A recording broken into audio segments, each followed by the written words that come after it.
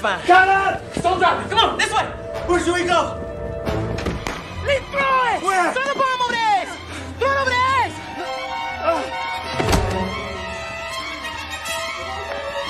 Enough! It's a bomb! Put that down. Hey! Guys, no bomb. Nothing. Lady, you must be out of your mind. I'm about to bust you right now. I'm an undercover agent. Show me a badge right now. Here you go. Let me see that again. I didn't get a good look at that. Now, why did you say it was a bomb? No, you said that. No, you said it. You said that in the hotel room. I said she was the bomb. Today is Thursday, January 25th, 2024, and January 6th was a psyop. You may already believe that. I certainly believe that, but now we have the proof presented by Darren Beattie of Revolver.News. Security footage that will blow your mind of the January 6th pipe bomber. This is indeed a bombshell, and we have it all exclusively for you here in the arena. Ladies and gentlemen, what do we know about Joe Biden? We know that Joe Biden will do anything for power. To prove that point, here's a photo of Joe Biden using his kid in a hospital bed as a prop. What had happened here? Well, Joe Biden's wife had died in a horrible car accident, his daughter as well, and Joe Biden used that tragedy as an opportunity to hold a press conference in order to boost his political numbers. He used his kids in hospital beds as props. That's little Hunter Biden sitting right there next to him, in case you're wondering why that kid is so screwed up. Joe Biden has continued to use tragedy in his family for political gain time and time again. What kind of person does this? Well, somebody with no soul, somebody with no moral conviction or compass. Here's Joe Biden lying about the death of his other son. Watch. Just imagine, I mean it sincerely. I say this as a father of a man who won the Bronze Star, the Conspicuous Service Medal, and lost his life in Iraq. He's talking about Beau Biden, and while his son did die, and that's a tragedy, of course, he didn't die in Iraq. He died of a brain tumor 10 years after leaving the battlefield in Iraq. Beau Biden was the Attorney General of Delaware. At the time, he wore a suit and tie to the office. So what kind of a man lies about the death of his kids, and what kind of a man uses his kids in hospital beds as props? Well, a person that'll do anything for power, a craven monster, somebody who actually won't acknowledge his own grandchildren because he thinks it's politically inconvenient. It's 7 grandkids, Mr. President, scolds the New York Times, the official Biden protection stenographers. They can't even stomach this. It's so diseased and it's so utterly repulsive and disgusting. Kind of like Kamala Harris's path to power as well. Remember, Kamala Harris dated every boss she ever had in order to get political appointments, like Willie Brown in San Francisco. And then Kamala Harris dated, well, other people. Here's a piece of footage that I'm sure Ms. Harris doesn't like that we're about to show you. Long before she met Doug Emhoff, she dated some prominent men, including in 2001, former talk show host Montel Williams. Back then, he was the famous one and had to introduce her to the paparazzi. Kamala Harris. Kamala. Now, the whole world knows who she is. So Kamala Harris had to date Montel Williams and Willie Brown, her boss, in order to gain power and notoriety. Joe Biden had to literally stand on the graves of his children in order to pivot for political power and in order to try and make you feel bad for him. And so the both of them, I guess, deserve each other. They'll do anything, cravenly, anything for power. This is perfectly, of course, crystallized in this moment at the DNC debates, where Kamala Harris accused Joe Biden of being an old, racist, Jim Crow Democrat that didn't want her to go to school. She became vice president. Watch. Believe, and it's personal, and I was actually it was hurtful to hear you talk about the reputations of 2 United States senators who built their reputations and career on the segregation of race in this country. And it was not only that, but you also worked with them to oppose busing. And, you know, there was a little girl in California who was part of the 2nd class to integrate her public schools. And she was bused to school every day. And that little girl was me. That little girl was me. You prevented me from going to school, Joe Biden, because you didn't like my skin color, Kamala Harris says, right before being ushered directly into the vice president's office by Joe Biden. So if you'll have someone on your ticket, a diversity DEI hire, in order to gain power, if you will use tragedy that befalls your family, fatal tragedy, to gain power. If Kamala Harris will sleep with or date literally anyone. Why did Montel Williams have another date on his arms? Like, what was that relationship? Has anybody ever asked Kamala Harris about that? Why did Kamala Harris have two women with him? Both of them his girlfriends. Anybody ever they pry a lot into Donald Trump's personal life. Anybody ever ask about that? I don't know. What we're saying is that these people, of course, will do anything. They have total moral ambiguity. They will sell their own grandmothers or families or their bodies in order to get power. And so it strikes us as incredibly strange that people that are willing to do anything in order to get the leg up on a PR cycle have not used the fact that Kamala Harris was almost blown up on January 6th to their great advantage. Oh yes, ladies and gentlemen, Kamala Harris was within feet of a horrible pipe bomb at the DNC. An evil white supremacist MAGA supporter planted that bomb in order to do horrible harm to the administration and Kamala Harris herself. Kamala Harris being the first black woman vice president. Don't ask her what a woman is. This was, of course, a direct attack on democracy. Now, this is, on paper, an act of terrorism. Obviously, somebody planted a bomb at the DNC and Kamala Harris was literally there. Yet, when Democrats, including Kamala Harris, describe January 6th, they use other terrorist attacks like 9/11 or Pearl Harbor, other acts of war, but not the actual terrorist attack that happened on January 6th. The bombs left in Kamala Harris's protection circle. Watch. Not only a place on our calendars, but a place in our collective memory. December 7th, 1941. September 11th, 2001. And January 6th, 2021. Okay, so September 11th, Pearl Harbor, and January 6th, the same as those things. Yet Kamala Harris has never once, not once, used the pipe bomb narrative to her advantage. Well, that makes absolutely no sense. As Montel Williams' past girlfriend, what won't she do? Why wouldn't she use this for political gain? It makes no sense. You don't even hear her talk about it. In fact, when asked about it by the press, she lies about where she was during January 6th. Watch. That unfold. I was at the Capitol that morning, and then I was in a meeting, and I was told that I should leave. And then I was taken to a secure location with my husband. We watched in horror. You are absolutely right. It was seismic. It was an inflection moment. You know, sometimes we think an inflection moment is the bringing of something that is positive. No, it was in many ways a reckoning. It was an exposure of the vulnerability of our democracy. You know, there's only one person being exposed right now. And no, that is not a joke about Kamala Harris's past love life. This is not a joke at all, in fact. The only people laughing are shows like ours, wondering why the hell hasn't Joe Biden or Kamala Harris talked about this pipe bomb.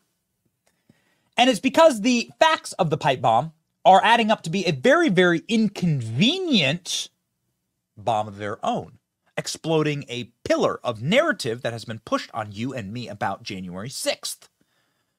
This is the official government narrative of the pipe bomber.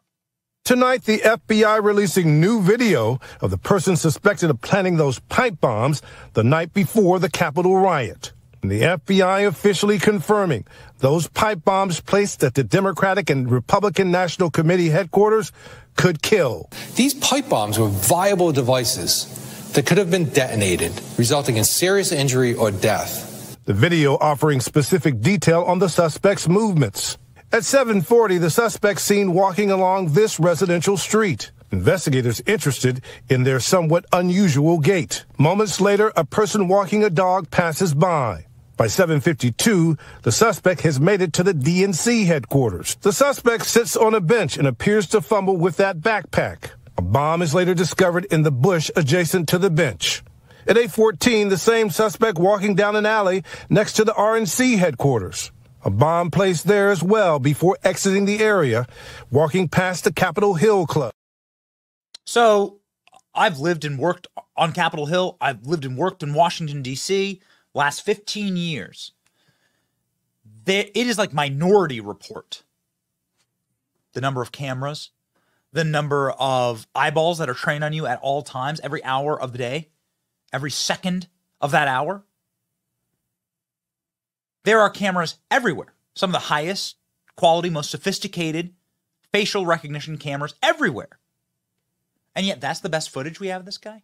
That's it? They're private security cameras. They're public security cameras. They're security cameras on the DNC and the RNC. And yet the FBI hasn't released any information except for some of these grainy videos of this white supremacist MAGA attacker. So this white supremacist MAGA terrorist, we'll call him the pipe bomber, we're going to do you a bit of service here. We're going to help you find him. In fact, we're going to devote all the efforts of this show to finding the evil MAGA bomber.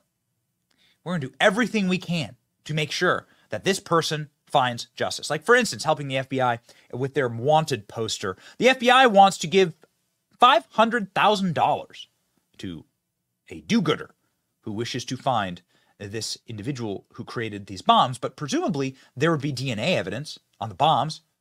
You have to be pretty intricate to put together a pipe bomb, so presumably you can just start there, right? There are the bombs. There's his shoes. There's no DNA evidence on these shoes? Really? Really? This person, according to the FBI, got on the metro and then took the metro back out to Virginia. Well, I mean, have you ever tried following the camera footage on the Met? Every single one of those cars has video cameras on it. He must have taken off his mask somewhere. Nothing? Interesting. There are so many cameras on Capitol Hill, you'd think there'd be better footage than this grainy Bigfoot Jurassic Park kind of shots of this guy. Again, guy planted a bomb that could have really hurt Kamala Harris. Could have done something awful. So we want to find him. And for that, we're going to go to Darren Beattie.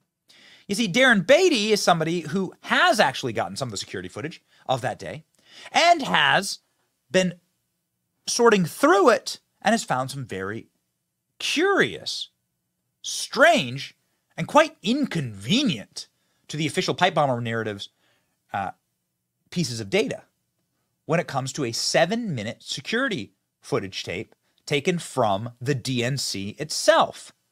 In fact, the security footage tape, which has gone totally viral, shows that there was no panic about the pipe bombs and that there was actually some type of strange coordination in the finding of both bombs and the initial breach of the Capitol.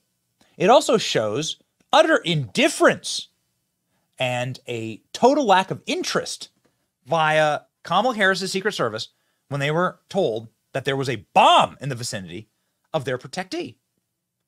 Anybody who knows anything about law enforcement knows that when you hear something like that, you shouldn't just sit on your ass.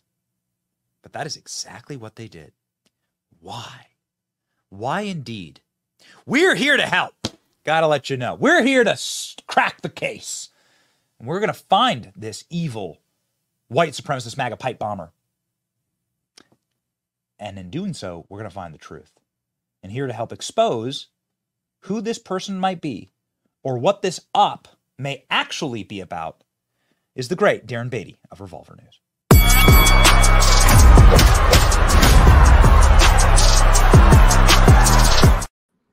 Darren, 15 million people have seen a 7-minute clip, a security camera footage of the pipe bomb that was found at the DNC. That was found within a hair's breadth of Kamala Harris, but also children and people walking outside of the building. And yet, you seem to be the only person that is actually bringing forward this narrative, the only person that is actually searching for the facts of this case. And that seems very strange to us, because you'd think that an administration that is perfectly willing to utilize any personal tragedy or any event that may befall them for political gain would be seizing on this and would wish for every American to see this footage. Yet there's been a complete blackout on your bombshell revelations here. I want to get to the revelations in just a second, but that's the top line question. Why has nobody in the regime, why is nobody in the Biden administration or with their corporate handlers in the media seized upon this footage that you've produced?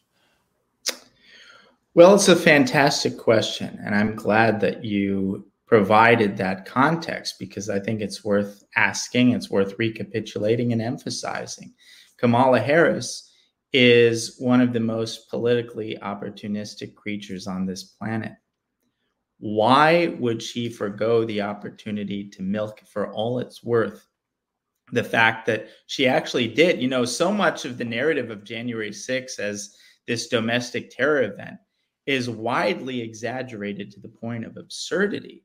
And yet the pipe bombs, which, by the way, pipe bombs are technically classified by the government as weapons of mass destruction. The pipe bombs are the only thing that come within the same universe of something that we could describe as and recognize as terrorism. This is the most terroristic type element of the event that the regime was desperate to cast as an event of domestic terrorism. And the vice president, then VP-elect, came within a hair's width of those pipe bombs and then possibly losing her life to the pipe bombs. So the question is, why hasn't she, not only has she not milked this, she's kept it secret. She kept it secret for almost a year, whereupon it leaked out, but she still hasn't acknowledged it. And in fact, the DOJ, in several indictments, has falsely included the idea that she was in the Capitol building, and she did not disabuse the DOJ of that. She has studiously covered up the fact that she was there when it would seem like it would be in her best political interest to do so to the extreme degree. Joe Biden, and it's not like they've moved on from January 6th. They made it very clear that January 6th is a major pillar of their 2024 strategy. The theory of Trump and the insurrection is the sham legal basis they're using to remove him from ballots and so forth. Joe Biden thought January 6th was important enough to give a whole speech on the third anniversary of this day that he calls such a dark day, and that Joe Biden, for that matter, neglects to mention that his own vice president almost lost her life to these bombs. So that makes us think, just that's the contextual table setting here, is how dark, how damning, and how utterly embarrassing does the truth have to be for these salivating political creatures to leave that delicious bar of chocolate on the table and not take a nibble? Think about that. Ordinarily, this would be the most talked about talking point you could possibly imagine, and yet it's the most closely guarded secret. Now, this video that you mentioned, I think, will begin to give us a hint as to why. The video, and if possible, it would be good to B-roll it, but it doesn't matter. People can go to Revolver.News and watch the full video, or my Twitter at Darren J. Beattie. It's super viral up on there, and hopefully B-roll here. But we have 1:05 p.m. January 6th. We have the video start with an individual approach two vehicles parked outside of a garage at the DNC headquarters. Those two vehicles are Secret Service. One is a Metro PD car, but is on the Secret Service detail. The other is a black SUV that is Secret Service. This individual with the backpack goes and informs the people in those vehicles, informs Secret Service that there's a bomb within feet of them.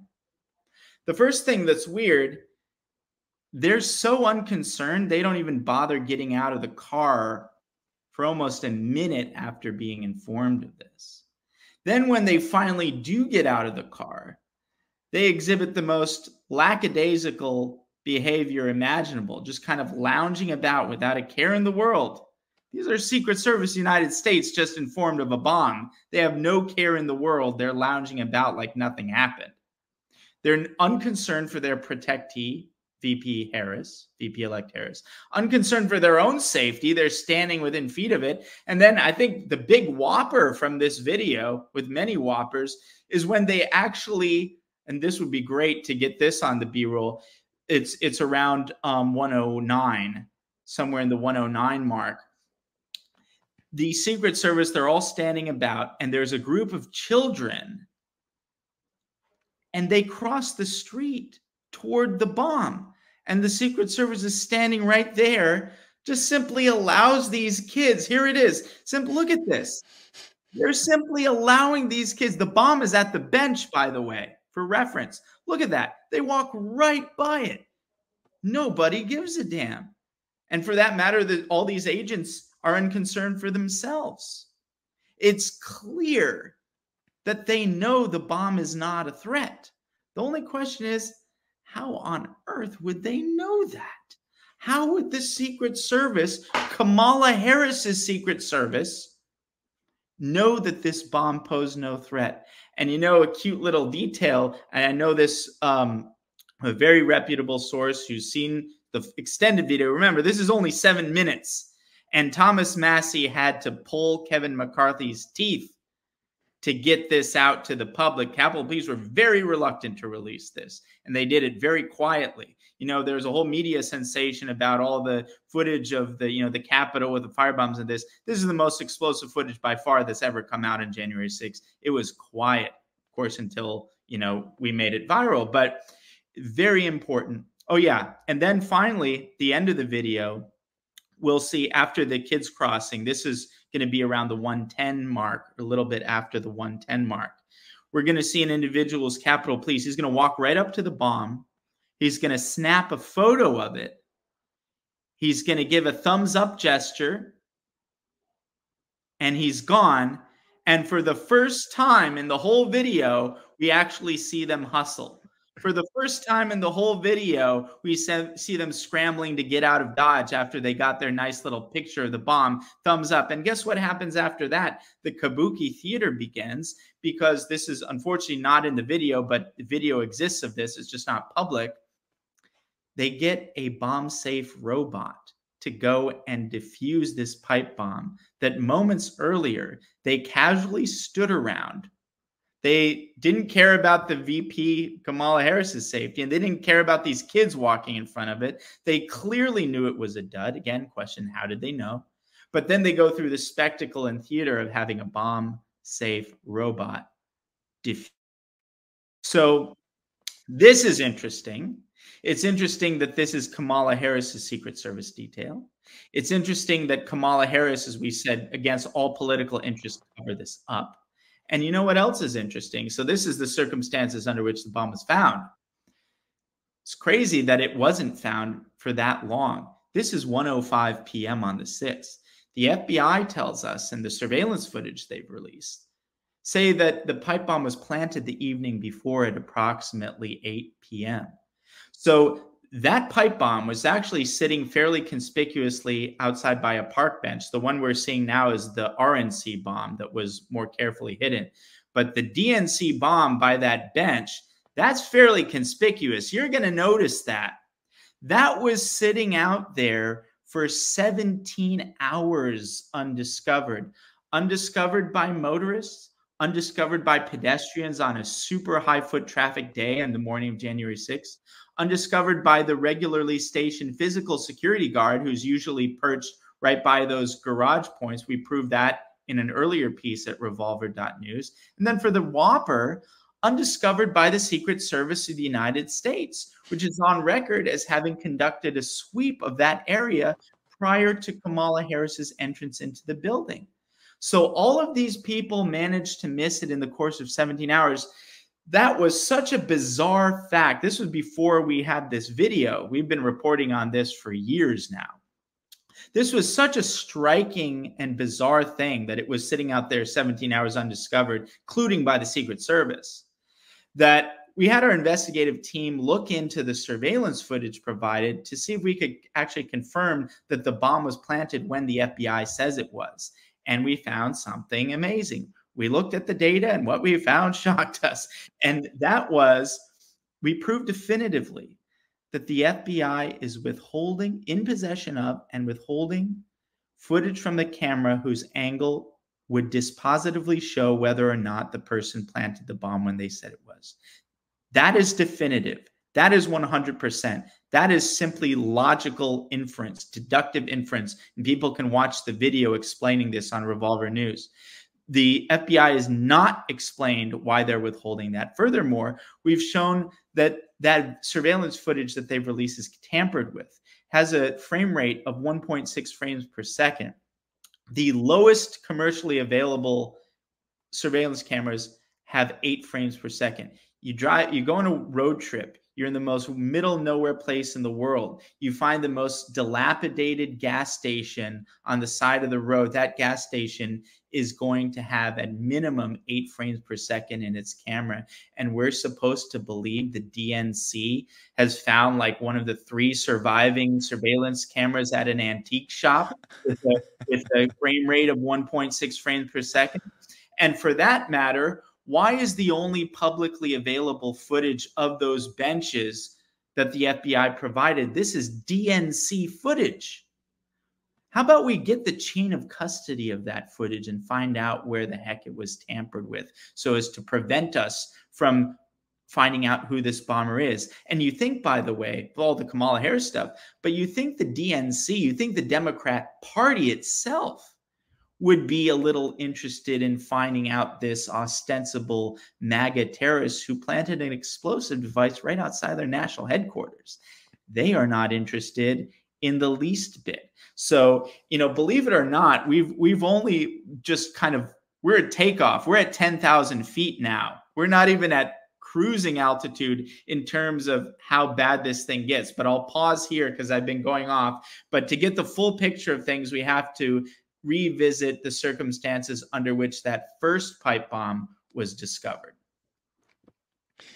The first pipe bomb was discovered, and at 5:15 in the afternoon, Kamala Harris sent her first tweet about January 6th, one in a very long line, a library, in fact, of tweets that Kamala Harris has sent about January 6th, trying as hard as she can to crystallize this as the foremost issue of the election and the foremost issue of the Biden regime. Yet, in none of those tweets, not including the day that she was nearly blown up by a pipe bomb, or in any of the tweets since, has Kamala Harris mentioned that she was within a step of a bomb planted by a white supremacist MAGA terrorist. Now, they've made up, Darren, deaths of police officers. They've made up narratives about Jacob Chansley and about every single January 6th victim. They have manufactured every data point and every narrative that they possibly can, from Brian Sicknick being killed by a fire extinguisher to Ashley Babbitt letting that guy off. Yet they will not bring up the fact that there was a white supremacist MAGA bomber that nearly killed the first black woman vice president. I think we can only draw one conclusion from this, and that is that the government, including Kamala herself, is a secret crypto far-right Nazi Trump supporter who's just covering up, just protecting her friends, right? The whole thing is for the life of me, I'm really happy that you are twisting this story and turning it on its gears, because there's never been any explanation of Kamala Harris. Why was she at the DNC? No one's ever explained that. And no one's ever explained why she lied for a year about her whereabouts. Yes. And this, of course, in a regime that will use the death of their own children, Joe Biden lying about his son's death in Iraq. They'll use any personal tragedy for political points. This just makes no sense. Absolutely. And here's another thing that doesn't make any sense. And this is the RNC bomb. It's really actually not an RNC bomb. The parallelism between the RNC and DNC is kind of a retroactive fiction. The first pipe bomb that was discovered behind a trash can in a back alley by the Capitol Hill Club.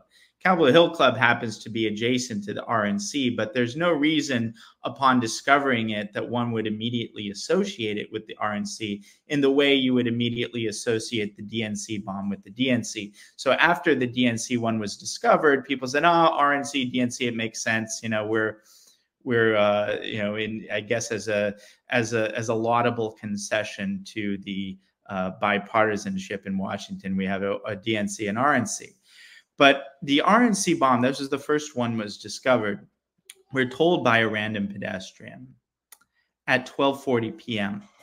This person who discovered it, Carlin Younger, went into the Capitol Hill Club, went to a security officer there who just happened to have been actually a veteran of the Capitol Police. So it didn't go through ordinary police channels. They reported it through Capitol Police channels, which is interesting because the backpack guy who informs the Secret Service in the video we just watched is a plainclothes Capitol Police officer. That's just an interesting kind of detail. Maybe it's something, maybe it's not. But the Capitol Police begin responding to this first pipe bomb at 12:50 p.m.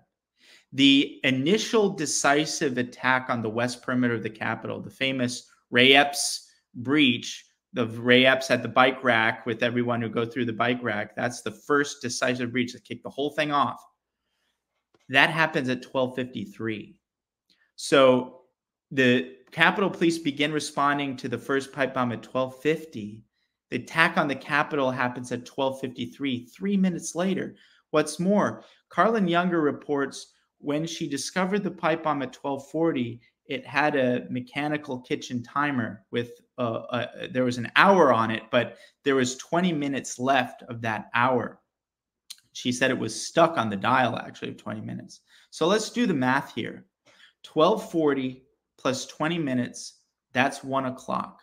1 o'clock is the exact time that the certification of the vote proceeding was to begin in Congress. That's a hell of a coincidence. So we're told to believe that these bombs, again, they were planted the evening before, we're told, and the surveillance footage suggests that. This particular bomb at the RNC or Capitol Hill Club, it was sitting behind a trash can in a back alley for over 16 hours before it was randomly discovered by Carlin Younger, basically to the exact minute as to be perfectly synchronized not only with the certification of the vote, but with the first attack on the west perimeter of the Capitol. What are the chances of that? And then we notice in the video that we just saw, it's 1:05 when the backpack guy goes and informs the Secret Service of the DNC bomb, and the DNC, the Secret Service there is totally unconcerned. They clearly know it's fake. This happens at 1:05. That's scarcely 15 minutes after the first one's discovered. So that's pretty amazing. These bombs are sitting there for 16, 17 hours undiscovered, and they're both coincidentally discovered within a 15-minute time frame that happens to coincide perfectly with the unfolding attack on the Capitol itself. This timing was so perfect that the Capitol Police, head of the Capitol Police, Stephen Sun, advanced the theory that, look, these bombs were never intended to go off. These bombs were intended to serve as a diversion, to divert police resources away from that attack on the Capitol and to the pipe bomb. And that's a very plausible thesis, especially because, as I mentioned, there's these mechanical timers with an hour. So the latest that the bomb could have gone off if they were planted the evening before was like 10 p.m. on the evening of the 5th, going off in a back alley somewhere by a bench. It's a total dud. It has no effect. It makes no sense.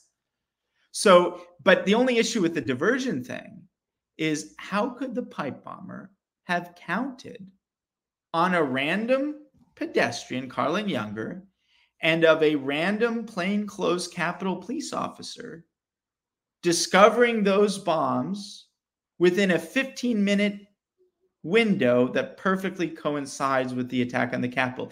The pipe bomber must be the luckiest person in the world. Instead of planting those bombs should have bought a lottery ticket that day, because he lucked out that both of those bombs were sitting there for 16, 17 hours, and they were both independently, miraculously, coincidentally discovered in a 15-minute window, perfectly synchronized with the attack on the Capitol. How in the world could he have counted on that to happen? And nobody's answered that question. And to the best of my knowledge, the FBI hasn't even asked that question. The former head of the pipe bomb investigation, the FBI, Stephen D'Antuono, which Revolver.News first showed that this is the guy who oversaw the entrapment plot in Michigan. He went to Washington from Detroit, where he oversaw the entrapment case in the Fednapping plot, the Michigan kidnapping plot. And this guy becomes the public face of the pipe bomb investigation. He retires in semi-disgrace. But then something really weird happened in June of 2023. In his retirement, he volunteered himself before the Judiciary Committee to answer some questions. Thomas Massie was good enough to compile some questions based on Revolver News' research on the pipe bomb. And D'Antuono had no answers for any of it. No answers for the surveillance footage question. He was asked if they used geofencing to identify the pipe bomber. They used geofencing in other instances in J6 very effectively. And his answer to that was pretty bizarre. He said, yeah, actually, we did try geofencing, but the telecom company in question came back to us and said for that specific time and place, the data was corrupted. And he literally, right after he said that, begged the stunned members of the judiciary not to entertain conspiracy theories. But for our purposes, the most bizarre thing he said was, I don't know who the person is who discovered the DNC bombs, and I don't even know if the FBI interviewed him. This guy's the head of the whole investigation for the FBI. He doesn't even know if they interviewed this person. And you'd think, and under any circumstances, that's 101 protocol. But when the bombs are discovered in such implausible circumstances, perfectly aligned and synchronized with the West Perimeter attack on the Capitol, for them not even to, and we don't even know if they interviewed Carlin Younger. He said, Stephen D'Antuono acknowledged that the people who discovered these bombs would have initially been suspects. He didn't say whether they interviewed them, and he certainly didn't say if they did interview them on what basis they were ruled out as suspects. So no one's really asked, how do you account for this really like infinitesimally implausible scenario of the pipe bomb sitting out there for 16, 17 hours and getting discovered in the 15-minute window that perfectly coincides with that West Perimeter breach? Now, here's where the dominoes lay, because if the pipe bomb thing unravels, which it will, this has reached escape velocity and the regime has moved from suppression mode to damage control mode. That I guarantee.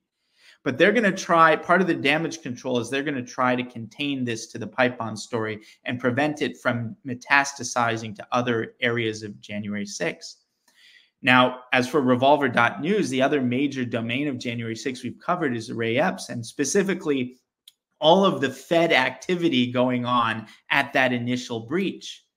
Now, what an amazing thing that these two things are now going to converge, because if the pipe bomb thing was an op, which it clearly was, and part of that op was perfectly synchronized with that initial attack, that demands that we revisit all of the damning information that we've exposed in relation to that first attack on the Peace Monument. They knew everything was going to kick off at the Peace Monument. They knew it was going to kick off at around 12:50 to 1. And that's why the pipe bombs just happened to be sitting around for 16, 17 hours and then discovered right at that time. It was all synchronized. And if the pipe bomb thing was a Fed op, if that initial decisive breach at the West Perimeter was a Fed op, then January 6th is a Fed op, not an insurrection, a Fedsurrection. And the whole pillar that the Democrats are leaning on to win 2024, not by democratic means, but extracurricular means, that whole pillar crumbles. And this false, malicious, ridiculous narrative they've been stuffing down our throats for 3 years blows up in their face, no pun intended. Well, I mean, who knows if these bombs, I mean, apparently these bombs actually were working bombs. Do you believe that? Well, here's another thing. So there were forensic reports on these bombs, and the forensic report said that they had live explosive material. This is from the National Forensics Task Report, and CBS covered this. This, by the way, is a full report that must be subpoenaed, and I think it will, at least by Massey, but it's a report that's been covered up for some reason. So can we know for sure? No, I wouldn't be surprised if there was live explosive material, but there are ways to configure bombs so that you actually have a real powder, but it's not set up as a viable explosive device, if that makes sense. And in fact, that's that particular type of configuration is usually associated with Fed exercises and training exercises and things like this. It's a very suspicious type of configuration. But this is speculative territory because I haven't seen the full forensics report. I have no reason really to doubt that there was live explosive material. But I don't think that the bombs were viable in the sense that explosive material has to be, connected in a way that it can actually detonate the bomb. I don't think it was connected in that way. But that's something we would have to see the forensics report for. But either way, I think the bombs were not intended to go off. And the smoking gun for that is really the timing of it. If they were meant to go off, that would be one thing. But the fact that they were discovered within this 15-minute window pretty emphatically suggests that, that timing is not coincidental. Darren, what you're explaining here is just such a bombshell. Again, pardon the pun, but this is something that really cracks the case wide open. It all begins to unravel now, and you got to understand why Kamala Harris was sent to the DNC so that if need be, they could have an extra panic point, right? Like if they needed to have the narrative that Kamala Harris was threatened by a bomb, well, they could have used that. And that could have been then their January 6th narrative that they ran with. Was this a contingency plan, sending Kamala to the DNC? That is still such a major looming question. It is strange. And this, now we're kind of getting into speculative territory that I want to resist a little bit because there are a lot of possible scenarios there. I mean, there's a scenario where multiple agencies are implicated. It could be that one sort of lower IQ agency thought it would be a good idea to do this, and they did it in a sloppy fashion. The FBI found out that the pipe bomber was actually like someone that would be super embarrassing to the regime's narrative, and then the FBI covered it up. So it could be that one agency or law enforcement department planted it and did the op, and then the other agency covered it up. And there are a lot of configurations that are consistent with the fact pattern that we described. But any way you cut it, it's an op. And it's not an op that can be just self-contained into, it was a screw up, this or that. The fact that it was perfectly synchronized with that attack on the Capitol indicates that it's much bigger than even just the pipe bomb thing. That the key nodes of what January 6th is, if January 6th is anything, it's the explosive device. Because remember, that's the only explosive stuff related to January 6th. And that's, the most domestic terror-like element of January 6th are these pipe bombs. And the initial attack on the Capitol that kicked it all off. Though if those two things were pre-planned ops, then January 6th is one big fat Fedsurrection op. There's no getting around it.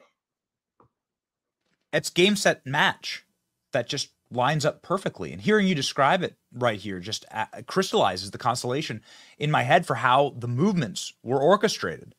So the bombs were planted by a federal agency, perhaps stupidly or sloppily, but nonetheless in concise timing, to pull Capitol resources away from the building of the United States Capitol, because the RNC and the DNC are off-site from the United States Capitol and on really the other side of the block. Is this correct? Yes, they're on kind of side streets. And I'll note that I wouldn't necessarily put all my eggs in the idea that it was a federal agency that did the initial op. It could very well have been a local agency. And there are a lot of kind of local DC agencies that I wouldn't be shocked if they were sort of took the first run at it and then the cover up was the FBI. There are a lot of configurations. I'll only say there's an individual called Donnell Harvin. And I'm just saying this as an unrelated thing to the agencies, but there's an individual, Donnell Harvin. He used to run the Homeland Security and Intelligence Fusion Center in DC. There's a Washington Post report on this guy as the Nostradamus of January 6th. He said, oh, it's going to be a big deal. We're going to need body bags. We're going to need this and that. But there's one specific prediction his office made that I think people don't fully appreciate the significance of, but in light of our conversation, I think people will. And that is, his office predicted that there could be explosives set on side streets near the Capitol to divert resources from the Capitol for an attack that could take place at 1 p.m. That's pretty dang specific. So this side street explosive thing was in the air, and it was in the air at the local level as well. Another interesting data point, again, I'm just saying this as an interesting fact. We don't have to draw any conclusions for it. And I don't necessarily think Epps is involved in it, but I think it is weird that in the transcript of one of Ray Epps's interviews with the FBI asks him, so why did you travel all the way to DC for this? You traveled mostly across the country. Why did you go there? And one of his answers was, I was worried that there would be a terrorist attack.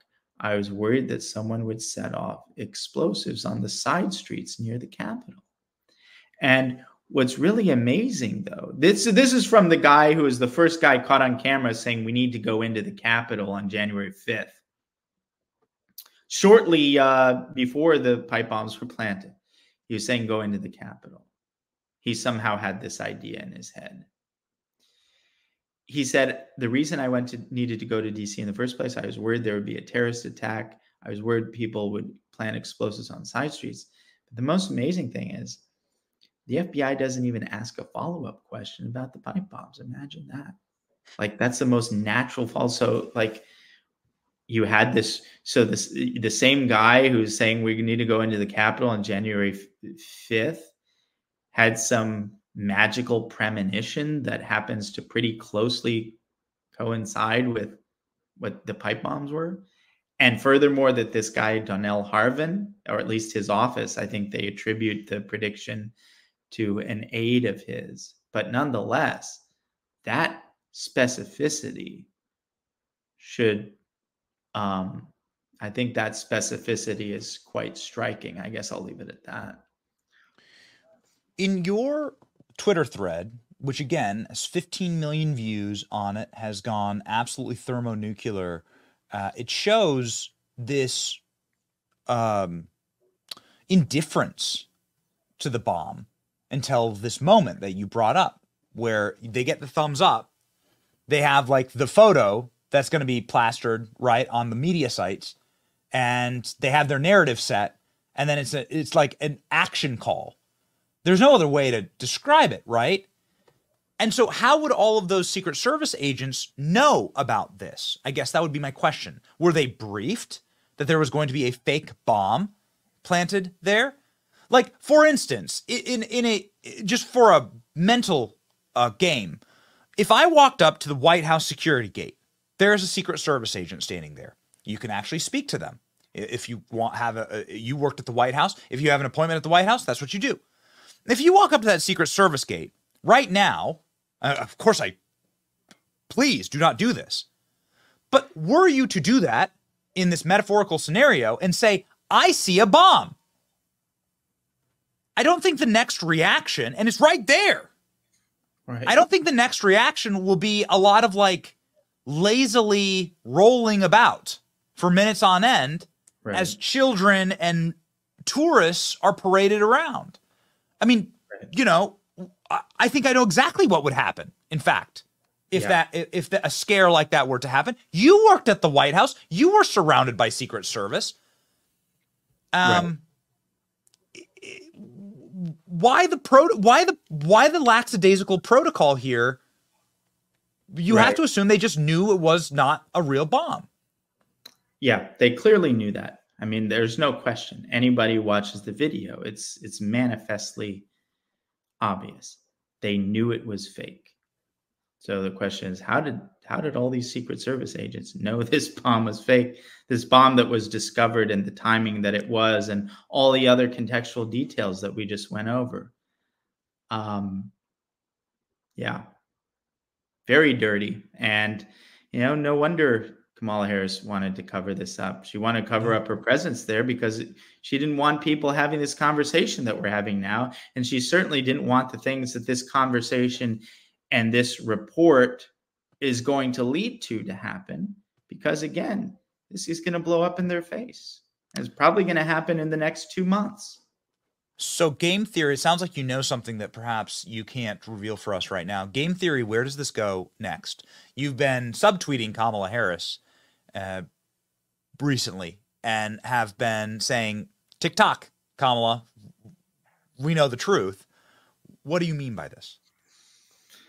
Well, I mean, she's clearly hiding it. The regime itself has been hiding it. All of the details that we just described speak for themselves. But I think we're at escape velocity, and we've narrowed down this pipe bomb investigation to a place where there's only a few steps remaining. We're in the end game, like in a chess game, we're in an end game, and there's only, a certain amount of moves left that have to happen, and people have to get in line. And frankly, one of my goals here, I'm glad the thing is mega viral, which basically means anyone who's uses Twitter for political stuff has probably seen this thread and come across this by now. And so the people who aren't acting on it for a reason.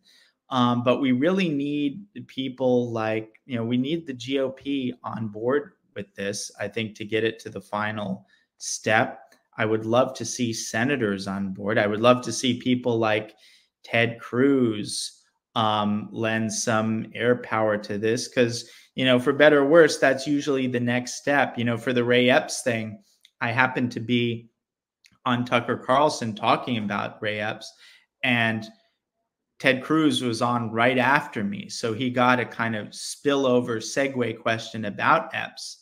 And only that random fact of kind of Tucker almost bullying him into addressing the Epps issue. And then he took it on. And then, that's the next step in terms of there's like, the fighters, the frontline people. And then, Cruz and some of these others are not necessarily the frontline people, but when they get into it, it reaches a different segment of the audience and has a different sort of pressure effect. So we need to move on from the front lines warriors to the people who can put this in a position where just the ordinary people, everybody knows about it. There's no reason to be squeamish about moving this to the next step. And, people think, oh, the J6 is so toxic, we need to stay away from that. Well, look, people like Ted Cruz, your ordinary GOPers, are just as implicated in this false idea of January 6th as anyone else. They can't exclude themselves from this. So might as well utterly demolish the narrative that the Democrats have invested probably billions of dollars into at this point. We could destroy it with just a few extra steps. So I'd love to see the air support from those people who probably wouldn't be on the front lines for these kinds of things. But hey, guys, now it's safe to come out now. It's safe to come out of the shadow, guys. It's safe. We've done the legwork here. We're just in the final steps. It's going to be fine. We need you guys. It would be great to join the effort here. And, this is interesting because, it's escape velocity. So the regime media, they're also, they're wargaming this. How do we do damage control? We can't suppress. So we're in damage control mode. How do we have the least amount of stuff come out, and how do we massage the narrative? How are you going to contain this to the pipe bomb so it doesn't metastasize into the other areas that I described?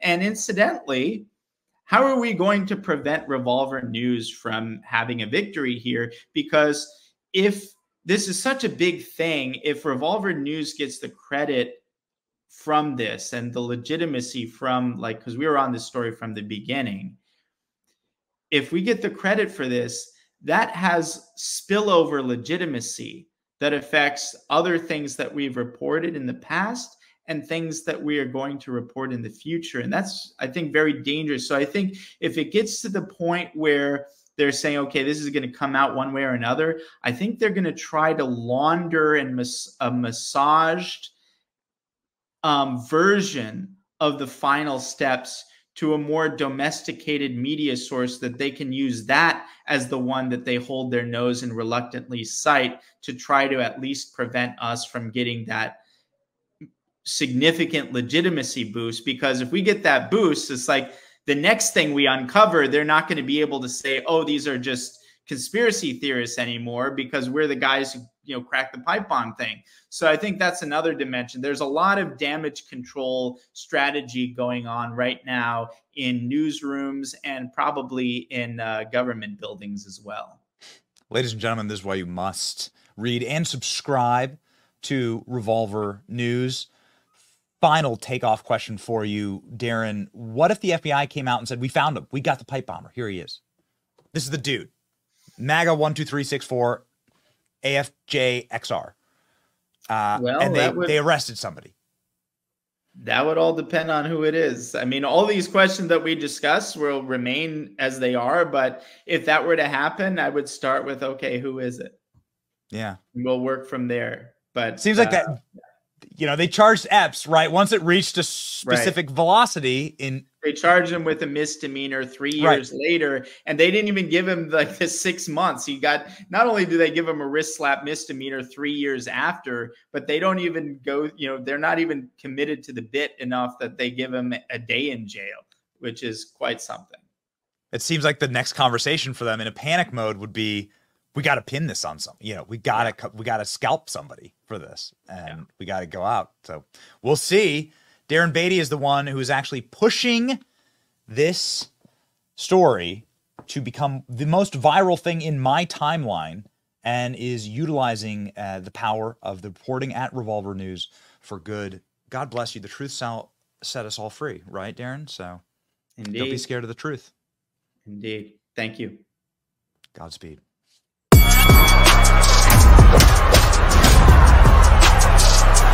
The truth shall set you free. And uncomfortable truths are the most important because, well, darkness hates sunlight. Darkness hates being exposed. And what you saw on January 6th was darkness, but it was a reflection. In fact, what they were trying to castigate the MAGA movement for, they themselves are guilty of. Hatred of America, willingness to use violence for political gains, and believing the big lie. The big lie is that peaceful protesters stormed the Capitol that day in MAGA gear. The truth, ladies and gentlemen, is something much, much worse. Our own federal government aligned against its people, and there's a word for that. And that's what we're fighting. Fighting right alongside you, it's your boy Benny, and you are in the arena. See ya.